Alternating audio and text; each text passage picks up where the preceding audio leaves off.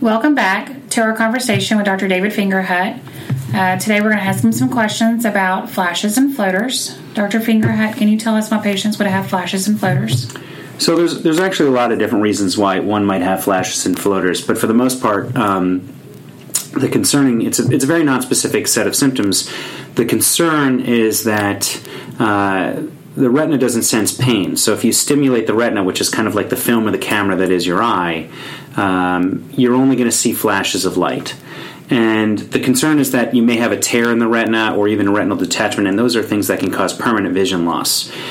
Not everyone with flashes and floaters has these things, but the problem is that without an ophthalmologist looking carefully, they can be missed. So these are the kind of symptoms that when you have them, you really don't want to wait a week or two. You want to call your ophthalmologist and be seen that day, maybe the next day, but you really don't want to wait too long with these things because although most people it's not a big deal, for some people it actually is a surgical emergency. So you just want to be, better safe than sorry.